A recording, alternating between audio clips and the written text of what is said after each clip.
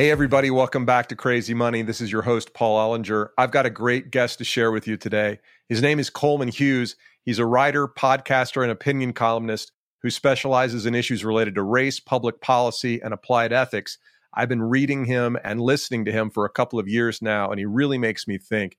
His writing has been featured in the New York Times, the Wall Street Journal, the National Review, Quillette, the City Journal, and the Spectator. He's appeared on many TV shows and podcasts, including Real Time with Bill Maher, Making Sense with Sam Harris, and the Jordan B. Peterson podcast. He's also a rapper who goes by the name Coldman, and his latest tracks can be found on Spotify and YouTube.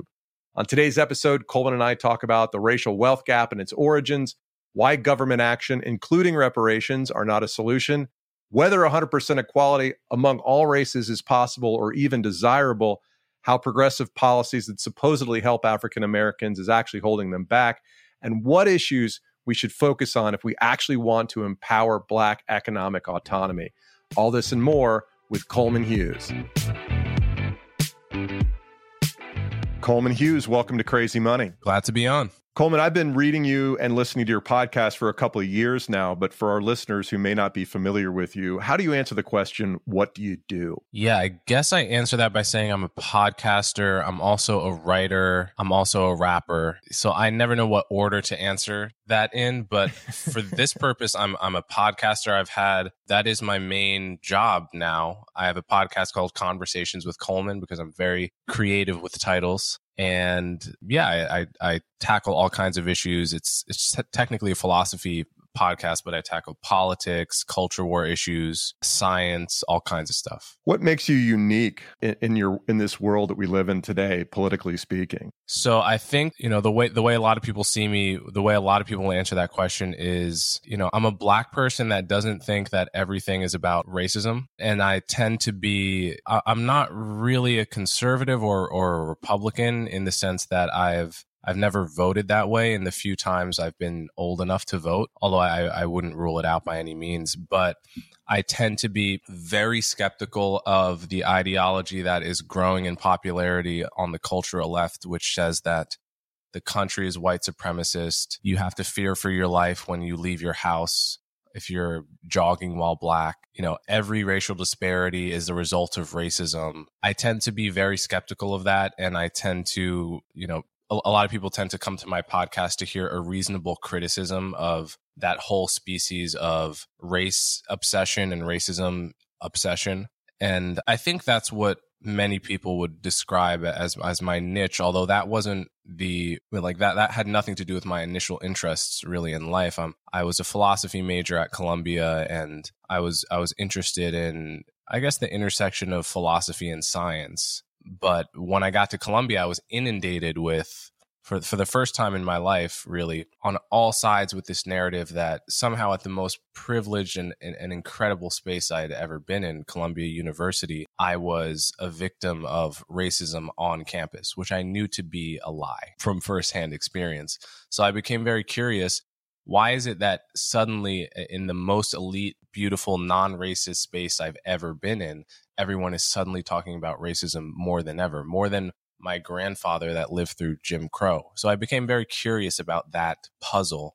And that led me down a path to write about that and sort of explain the puzzle I was trying to figure out to other people through writing. And that's how I started getting a following. Why do you think people felt like racism played such a huge role at Columbia? That's a very complicated question. I think there's many answers to it, but what was most important for me to recognize is that it had no bearing on reality, and that the kinds of reasons I was looking for would be more of like the sociological or anthropological reasons that a researcher might look for when trying to explain certain religious beliefs. Right. Because when people believe in God, when they believe in whichever God they believe in, and you ask why they believe it, well, they might give you some rational reasons, but at the end of the day, it's about faith. So you tend to look for more psychological explanations. What does God do for you? What does the idea of God do for you? Well, it binds me to my community. It makes me act morally when nobody's watching. There's all kinds of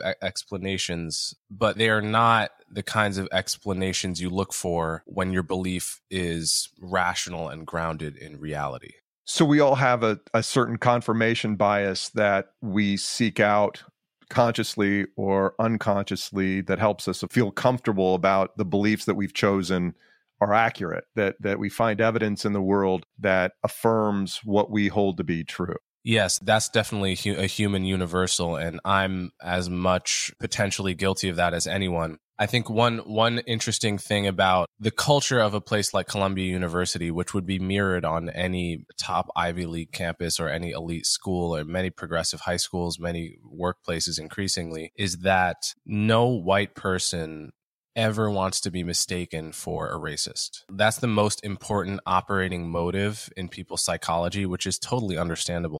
At a place like Columbia or other schools like that, do you think that white people are racist until proven non-racist? Well, I mean, there is something like that. They certainly feel that they have to prove their anti-racist bona fides, like all the time. And they're terrified of, understandably, like I said, this is me actually empathizing or sympathizing with them. They're terrified of being the next person whose reputation gets destroyed because they did or said something allegedly racist, and they get destroyed in the court of public opinion without any kind of hearing. That happens often enough that people really fear it, and it determines what they say in public, what they're willing to say in public, what they're willing to talk about, basically destroys any possibility of a truly honest conversation, because it makes any conversation about race or racism more similar to, like a defendant strategizing his speech in his own court case than it does to a kind of honest flowing conversation that you would have with a friend or with someone where there's a presumption that you're probably not evil to start with, so you can get into nuance and you can say things that are controversial or unpopular but true in your experience and so forth. Yeah, lived experience is relevant to this conversation. You hear it cited all the time in these kinds of conversations. So what was your background like? What was life like for you as a kid? I grew up in Montclair, New Jersey, in a very diverse and well-off suburb of New York. Beautiful place that is known for people moving to it because it's culturally progressive. It was known when I was a kid as a place where interracial couples would move because they knew there were many other interracial couples and it was an accepting environment. Their kids would not be ostracized for being half black, half white, biracial, as we used to call it. And it was also known as a place where gay couples would move because there were many gay couples there as well. That's the kind of culture of the town. I'm not sure I knew a single Republican growing up except for my fifth grade teacher. He was the only one. And he was known to everyone as a Republican. What were your parents like? What did they expect of you? My dad pretty much just wanted me to be happy, pursue anything I liked to do, and stay out of trouble. And my mom had much more specific and high expectations. I mean, they both had high expectations for me, but my mom, she expected me to get straight A's. I think my mom's expectations of my grades and general behavior were very heavy on me growing up. She was kind of a tiger mom, and I really felt that a lot from her. Now we know a little bit about your background. We're here to talk about the racial wealth gap today. So let's talk a little bit about what exactly that is. I want to read a few statistics that I think the facts are not terribly arguable, but how we got here is something that's worth discussing in depth. First of all, the average white household earns 65% more than the average black household. The average white household's net worth is 10x that of the average black household. Other studies cited it 6-1, although that might be either average versus median. We'll just say it's a big factor. Whites are 3 times more likely than blacks to receive inheritance.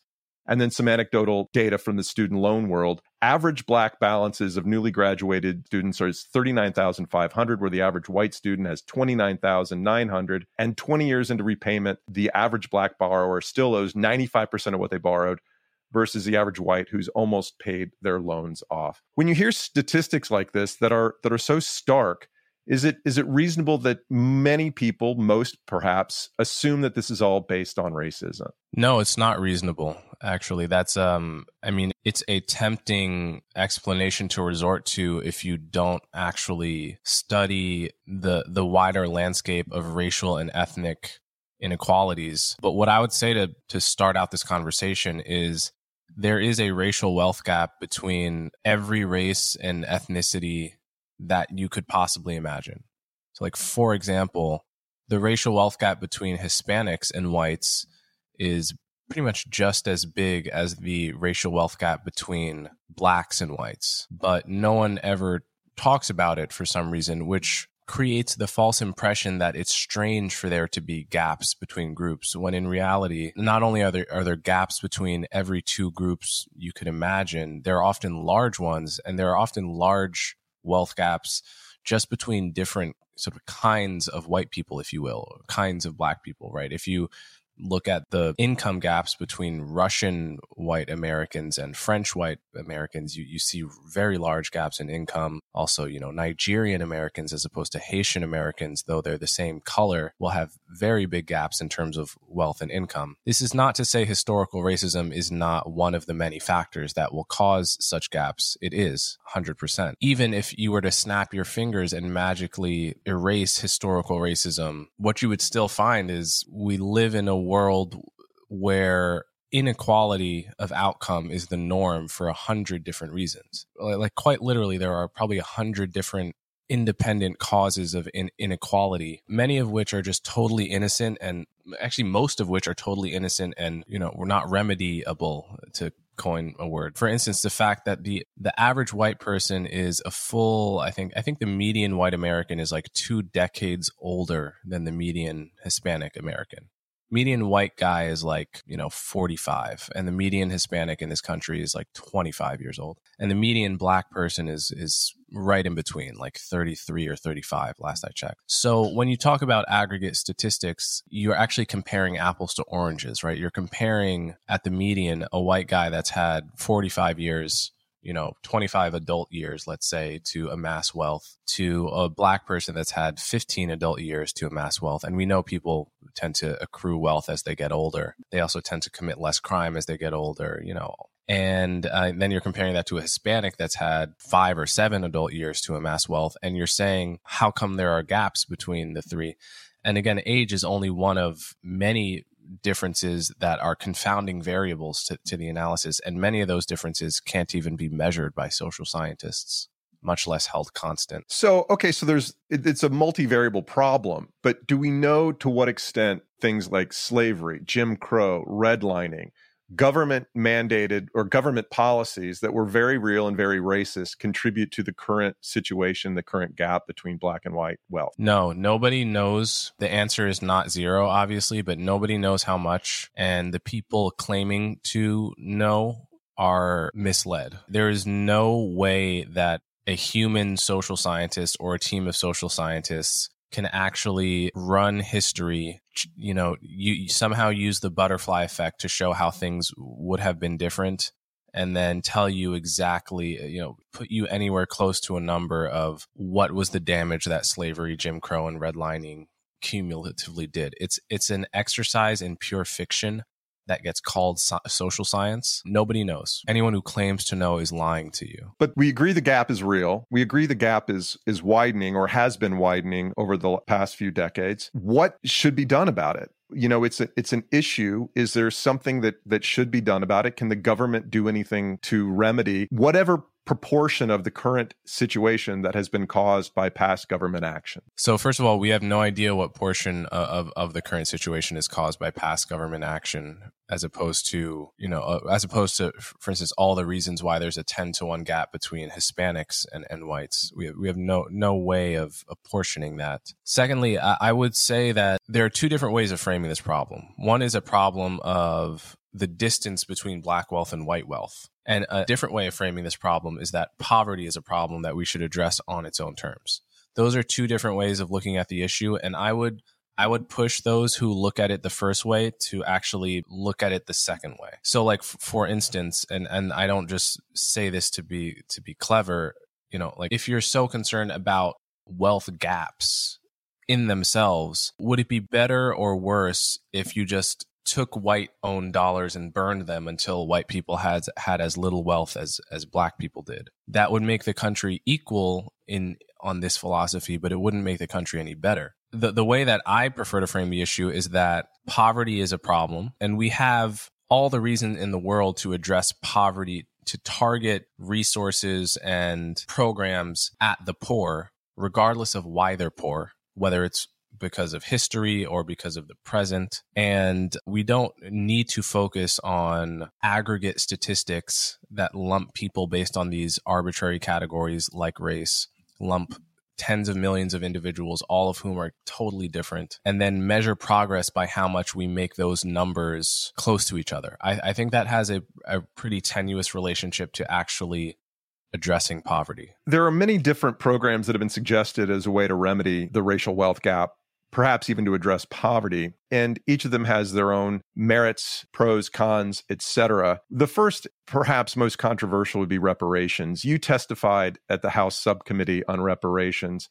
And I wonder if you'd give us some thoughts on what reparations would do to the country and who they would help and would they help for a sustainable period of time. So what do you mean by reparations? Because one thing I've learned is that everyone sometimes has wildly different definitions. As I understand it, reparations would be some kind of cash transfer, some kind of monetary transfer to the descendants of slaves. Yeah, that is a definition that would make sense to me. Although it's worth saying at that Congress hearing I testified at, like 2 or 3 of the 8 other people testifying, quote unquote experts, said, if you think reparations means cash to descendants of slavery, you're crazy, right? You have no idea what you're talking about.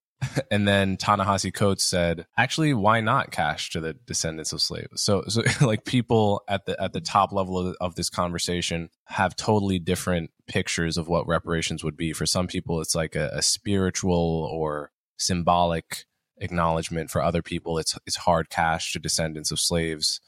For others, it's still a third thing. But yeah, so let's take just the common sense definition that you gave. I mean, the first and the most obvious thing to say is that I'm a descendant of slaves, but those slaves lived over 150 years ago. Though there are precedents for paying reparations to living victims of atrocities such as the Holocaust in Europe and the internment of Japanese Americans in World War II, I've yet to find a single example of that people tout that I know of giving reparations to the 6th great grandson of an atrocity. That's just something governments don't tend to do. And it's also something people don't tend to demand, because I think we recognize that actually the link between someone being enslaved in 1860, like, my own ancestors, the link between their suffering and me being damaged as a result is actually very shaky. The link even between my grandfather and me, it's like, I mean, it's the stuff of Hollywood to show how a single thing in the past can change the future in totally unpredictable ways. And so I think it's, like I said, a sort of an exercise in pure fantasy to say that we know how my life would have been different had my 6th great grandfather not been enslaved. It's actually beyond the possibility of a mere human mind to say that with any confidence. And I think that's why we don't tend to give reparations to great grandchildren. My argument was that it would make sense to give reparations to those who lived through the Jim Crow system, those born in Jim Crow states that are still alive, like my grandparents, for example. They are living victims of a system that we all look back on with shame, and it would make sense to give them reparations. It would not make sense to give reparations to all descendants of slaves. What's Ta-Nehisi's best argument? What points would you concede to him about the wisdom behind a policy like this, if any? Yeah, Ta-Nehisi specifically, I'm sure there is something in his massive essay from 2014 that really broke this topic open. I'm sure there are points in that essay I would concede to him. I don't see how any description of the black-white wealth gap in particular, or the facts of slavery and Jim Crow, no matter how brutal and horrible, would lead me to say what's going to get the country to kind of end zone or to a sort of racial reckoning or spiritual renewal, as he called it in that essay, is giving a check with slavery in the memo line to every Black American, basically. What I think is unfortunately true is that we have a treadmill effect on the issue of racism and the legacy of slavery. What do I mean by that? I mean, if you're on a treadmill and you don't know it, then you take a step forward thinking you're going forward and end up in the same place because the ground is moving below your feet. This is the dynamic that we have on slavery, right? And the legacy of slavery, which is you will have activists and journalists and opinion makers that will say, America, we don't acknowledge slavery. We don't like to look at our history. And that's why we need, for example, Juneteenth to be a federal holiday. That today is actually officially Juneteenth. And so you'll have last year, there's a USA Today article saying we ought to make Juneteenth a federal holiday, but it's not going to be easy. There's going to be a lot of resistance because we don't like to acknowledge slavery. A couple months later, bipartisan Juneteenth passes as a federal holiday, right? Before most people even know what it is. But in retrospect, it won't be considered a big deal. It will be the activist class that asks for these kinds of things and demands them will just put that gain in their pocket as if it meant nothing, and then go back to saying that America doesn't acknowledge its history. So we're on a treadmill in that way. And I think reparations would be the same thing. I mean, so for example, another example that's anyone who's older than me, I guess, will remember is that in the lead up to Barack Obama's election, pretty much the thing everyone said, certainly Black people, and I think probably many white people said and thought at the time, was the country's just not ready. We're still too racist to elect a Black man named Barack Hussein Obama who went to Jeremiah Wright's church. We're just too racist. We're too irrationally racist to elect such a man, let alone twice, let alone have him be popular. Or many people, Black people thought he'll be assassinated within days. There'll just be a wave of, So that's what people thought. Their prediction turned out to be totally wrong. Most popular Democratic president since Clinton, sort of the only truly very popular Democratic president in my lifetime, other than Clinton. I guess I was a baby at that time. A total rock star who won a lot of voters, in fact, that later went for Trump, won whole counties that later went for Trump. So it wasn't just winning, was truly popular among the swing voters. So, but what's the attitude towards that? If you say Barack Obama was a sign that we had come further than we thought, the attitude towards that statement is an eye roll. People will just say, oh, what are you talking about? Oh, you're just saying because we elected Barack Obama that we're past racism and you and you're racist. And it's like, wait a minute, weren't we all saying 2 seconds before he got elected that he'd never get elected? Because if he did, it would mean we came further as a country than we all thought. So again, that's a gain that was just put in our pocket and forgotten about, and the treadmill kept moving. And I have every reason to believe and expect that if reparations were paid, the day after I'd be reading columns in the New York Times by Ibram Kendi and Ta-Nehisi Coates saying, don't think that check meant anything. Don't think that reparations meant anything. We're still exactly where we were years ago. In fact, we're worse somehow. Don't think you can pay me off with that blood money. That's what would be the new take. And it would be just as compelling and it would be just as guilt-inducing in white liberals. And it's totally bad faith. So let's say that the goal shouldn't be for all people who want the best for this country, who want the best for African Americans. Let's say that the goal is that every young African American sees their future as a bright one that they can control, that their economic destiny is in their own hands. How do we get there? What things would lead to a scalable shift in attitude that the economy is an open one and a fair one, and one that anybody who wants to participate in can succeed to the extent of their desire to do so? Well, so I think the truth is what we're really talking about is we're talking about poor people. And we're talking about poor Black people in particular. Middle class, upper middle class Black people, I think, tend to have enough role models in their life to know that the avenues of opportunity are open to them. What the problem is, a poor kid, a kid from the ghetto, who may not know anyone that goes to a 4-year college or, will know more people that are in and out of prison than he will know people that went to college, got married, and bought a house. And as all human beings do, we model ourselves most after the people in our immediate environment, our families and our peers. So to have that as your default, a life of what probably me and you would consider dysfunctional, to have that as your normal that is a huge challenge, because then it requires enormous willpower, and it would be called lifting yourself by your own bootstraps. I mean, this is what the left has always been correct to say, that it's so much harder to get to a normal life when you start in a situation of such chaos and poverty. It requires more willpower than it does for a kid where everything around you is stable and everyone expects you to go to college and everyone expects you to stay out of crime, right? Whereas if half the guys are in and out of the criminal underworld, that just is normal to you, and we all gravitate towards what's normal. So what the difficult thing is to ask, how can communities and governments intervene in that world so as to take a kid like that and make it less likely that he ends up in prison, more likely that he feels he has opportunities in the world of legal, gainful employment? That's a very difficult question. It's one that we really have to ask.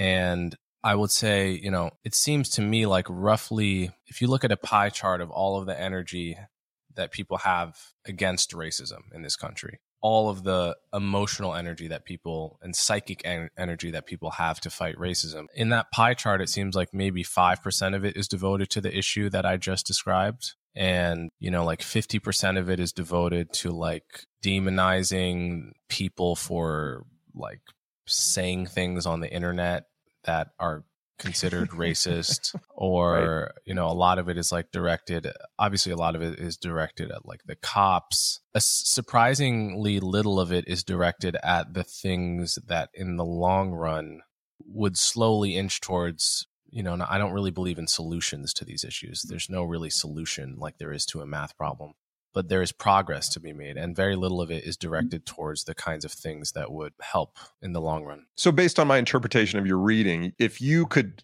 sway those conversations, if you could move the lines on that pie chart away from demagoguery and popular programs that won't move the needle, you'd move toward things like better schools, prison reform, better healthcare, as opposed to affirmative action, mortgage reform, or racially based mortgage programs, and student loan forgiveness.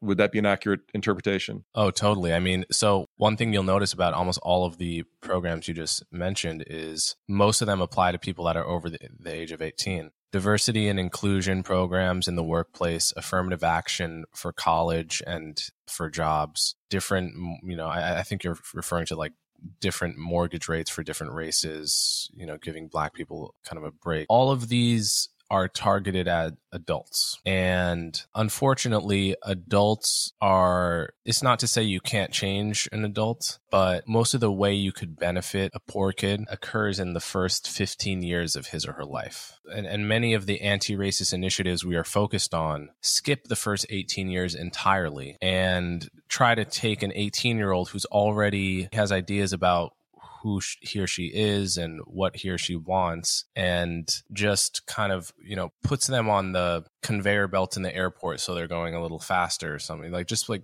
puts them into a college that they wouldn't have got into if they were white or Asian, and says that you've helped them. I'm not really sure you have helped them. So to me, I would just reorient the entire focus to the first 10 and 15 years, put all of our anti-racist energy towards improving the schools and environments that our kids are getting, right? And then when they're 18, let them compete on a playing field that doesn't give anyone an advantage, because ultimately that's what the real world is like. But I think, the whole affirmative action mindset is basically to not pay too much attention to the years where you can do the most, and then rig the system during the years that you can actually do the least for people in terms of really developing their skill sets. I wrote a few quotes down from some of your writing about some of the programs that come out of either the Progressive Agenda or specific writings of somebody like Ibram X. Kendi from How to Be an Anti-Racist. And you wrote that the next, and I'm slightly paraphrasing here, but the next generation of Black Americans will grow up far more likely than their non-Black peers to hold values inimical to wealth building because the previous generation could not figure out how to speak honestly about Black American culture. Ibram X. Kendi argues that capitalism is racist. It seems like if you're teaching kids that capitalism is racist and you won't talk about the things that actually lead to race building, you're teaching them to move away from trying to become successful. If you're teaching kids that assimilation into a white economy is oppression, that they're not going to want to participate in the economy. Do you fear for this next generation? And how could we help change the attitude and open their eyes that there's a role for them in the economy? Well, luckily, I don't think kids growing up in the hood are reading Ibram Kendi or Ta-Nehisi Coates for that matter.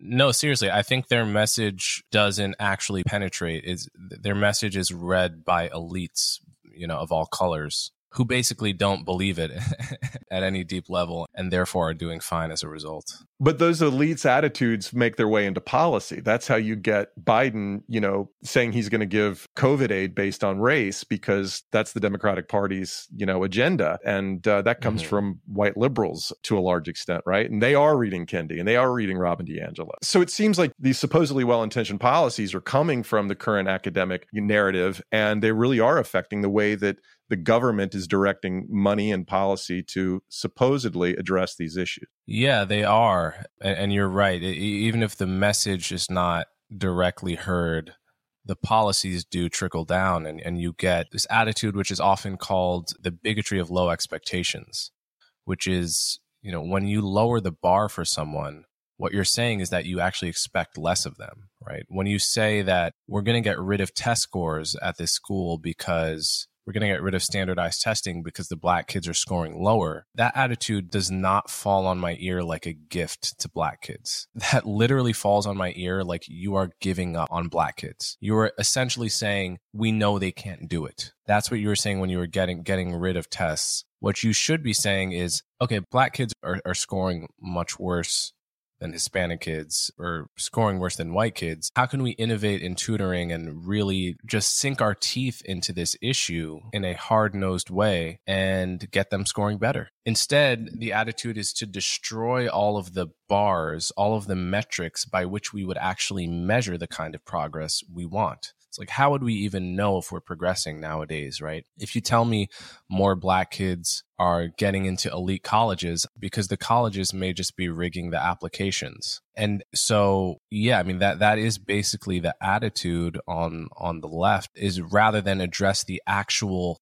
gap in skill sets, it's to address the bars that measure skills to basically change the finish line if one kid isn't faster. And I don't think that's a gift. I think that's very short-sighted. I think, like every virtue carried too far is a vice. The virtue of empathy carried too far is you end up hurting the person by lowering the bar in life for them. Because, often you don't know how high you can fly until you're sort of forced to live up to meet some bar. That's why we have, the stereotype of like the tough coach that gets you to do more than you ever thought was possible, precisely because he was tough. That's why you have the concept of tough love. And so, yeah, I don't think that's the right attitude to take towards this issue. And it's been failing. It's going to continue to fail. You say kids in the hood aren't reading Kendi or DiAngelo. You've just released a couple of new tracks, and one of them is called Straight A's, which features the lyrics, "Yeah, I got straight A's at my prep school. That's probably why I'm getting paid like the Mets do." Is part of your goal in extending this message out to try to get into young people's heads, the idea that if you study, you can get paid, that there's a future out there for you? If it has that effect, that's nice. I don't think kids from the hood are listening to my music videos either. Unfortunately, they should be. They would probably love it. But if you could cement that, I think someone once told me they wanted to coin the phrase school to money pipeline, because people talk often about the school to prison pipeline. And if it were more understood that, keeping your head down, getting straight A's leads to getting bank, I think a lot more kids would do it. But like I said, this is the importance of role models can't be overstated, because it's not enough to know that some person somewhere else went to college and has a Lamborghini now. Most people have to know people from where they're from in their lives that they can reach out and touch and see them blaze a path before it seems realistic for them. That is how most of our minds work. Most people can't form an abstract role model of, like a famous person. We can look up to them, but really you want to see that someone from your block, from where you're from, did it, and then it feels like something that you could do. I do think for all the people out there who say young African-American people should just pick themselves up by their own bootstraps, I do think it's important to understand the role of mentorship. And that's something that Mohamed Massaquoi, who's now a friend and a former NFL football player, told me on this program. He said, where I grew up, there were no dads or moms who were doctors or lawyers. That just wasn't a thing. Mm-hmm. And that did make me think. I mean, I wasn't surrounded by, hedge fund gods in my neighborhood or investment bankers, but everybody had a job. Everybody was a teacher or a dentist or a insurance broker or whatever. I also read a statistic recently that said the number of Black millionaires has doubled in the last 25 years. Does that give you hope that these are examples, that these are mentors that younger people are going to see? I'm not a doom and gloom person. I wrote a long essay several years ago called The Case for Black Optimism, in which I went over statistics in health outcomes, life expectancy, disease, death from disease, educational attainment, and prison incarceration stats that have all been going in the right direction pretty fast in the past 20 years that you just never hear talked about. So for example, the imprisonment rate, just the number of prisoners per population, has more than cut in half for Black men in their 20s in my lifetime. That's remarkable. It's gone down by more than 50%. And it's actually gone down by something like 70% for Black 18 and 19-year-olds. Just in my lifetime, I'm 26 years old. So that's the kind of remarkable progress that we all want to see and never gets talked about because there is a vested interest in not acknowledging how much progress is happening in the current system, right? Like the writers, pretty much there's a bias with writers and journalists, which is that if you can say the sky is falling and make it seem plausible, people think you're super profound and really deep. That's kind of a perennial issue with writing and human psychology. So there's always a bias of writers to be pessimists, actually, because optimists sound like they're selling you something, as Steve Pinker said. Optimists sound like con men somehow. So when things are actually going in the right direction, people still want to read pessimists who sound profound over optimists that actually have stats and to back it up. And then secondly, the activist class, which has a lot of moral authority in our culture, has an interest in never acknowledging the progress that's happening under the current system. If your whole thing is we've got to overturn the system, we've got to burn it to the ground, metaphorically or literally, goes totally against your interest to acknowledge the publicly available Bureau of Justice statistics that, the prison rates are just plummeting without us having burned the system down. Because that would suggest that we actually don't need to burn the system down in order to make lots of progress, which would undermine your whole reason for that style of activism. So there are multiple reasons why people tend to not acknowledge progress. Coleman, this has been a very interesting conversation. I appreciate your time. Where can our listeners find out more about you and your work? Listen to my podcast. It's called Conversations with Coleman. And you can also listen to my music on Spotify or YouTube. I just released a music video for a song I have called Forward, and I got Neil deGrasse Tyson to be in the music video, make a cameo. So check that out. My rap name is Cold X Man, although the X is silent, just pronounced Cold Man. Coleman Hughes, thanks for your time. Thank you. Hey, everybody, if you like what we're up to here at Crazy Money, do us and yourself a favor by following the show on your favorite podcast app and subscribing to our YouTube channel. Also, click the link in the show notes to subscribe to my new Substack, where you'll get bi-weekly thoughts on the role of money in our world and in our lives directly to your email inbox. Thanks for sticking around. We will see you next week.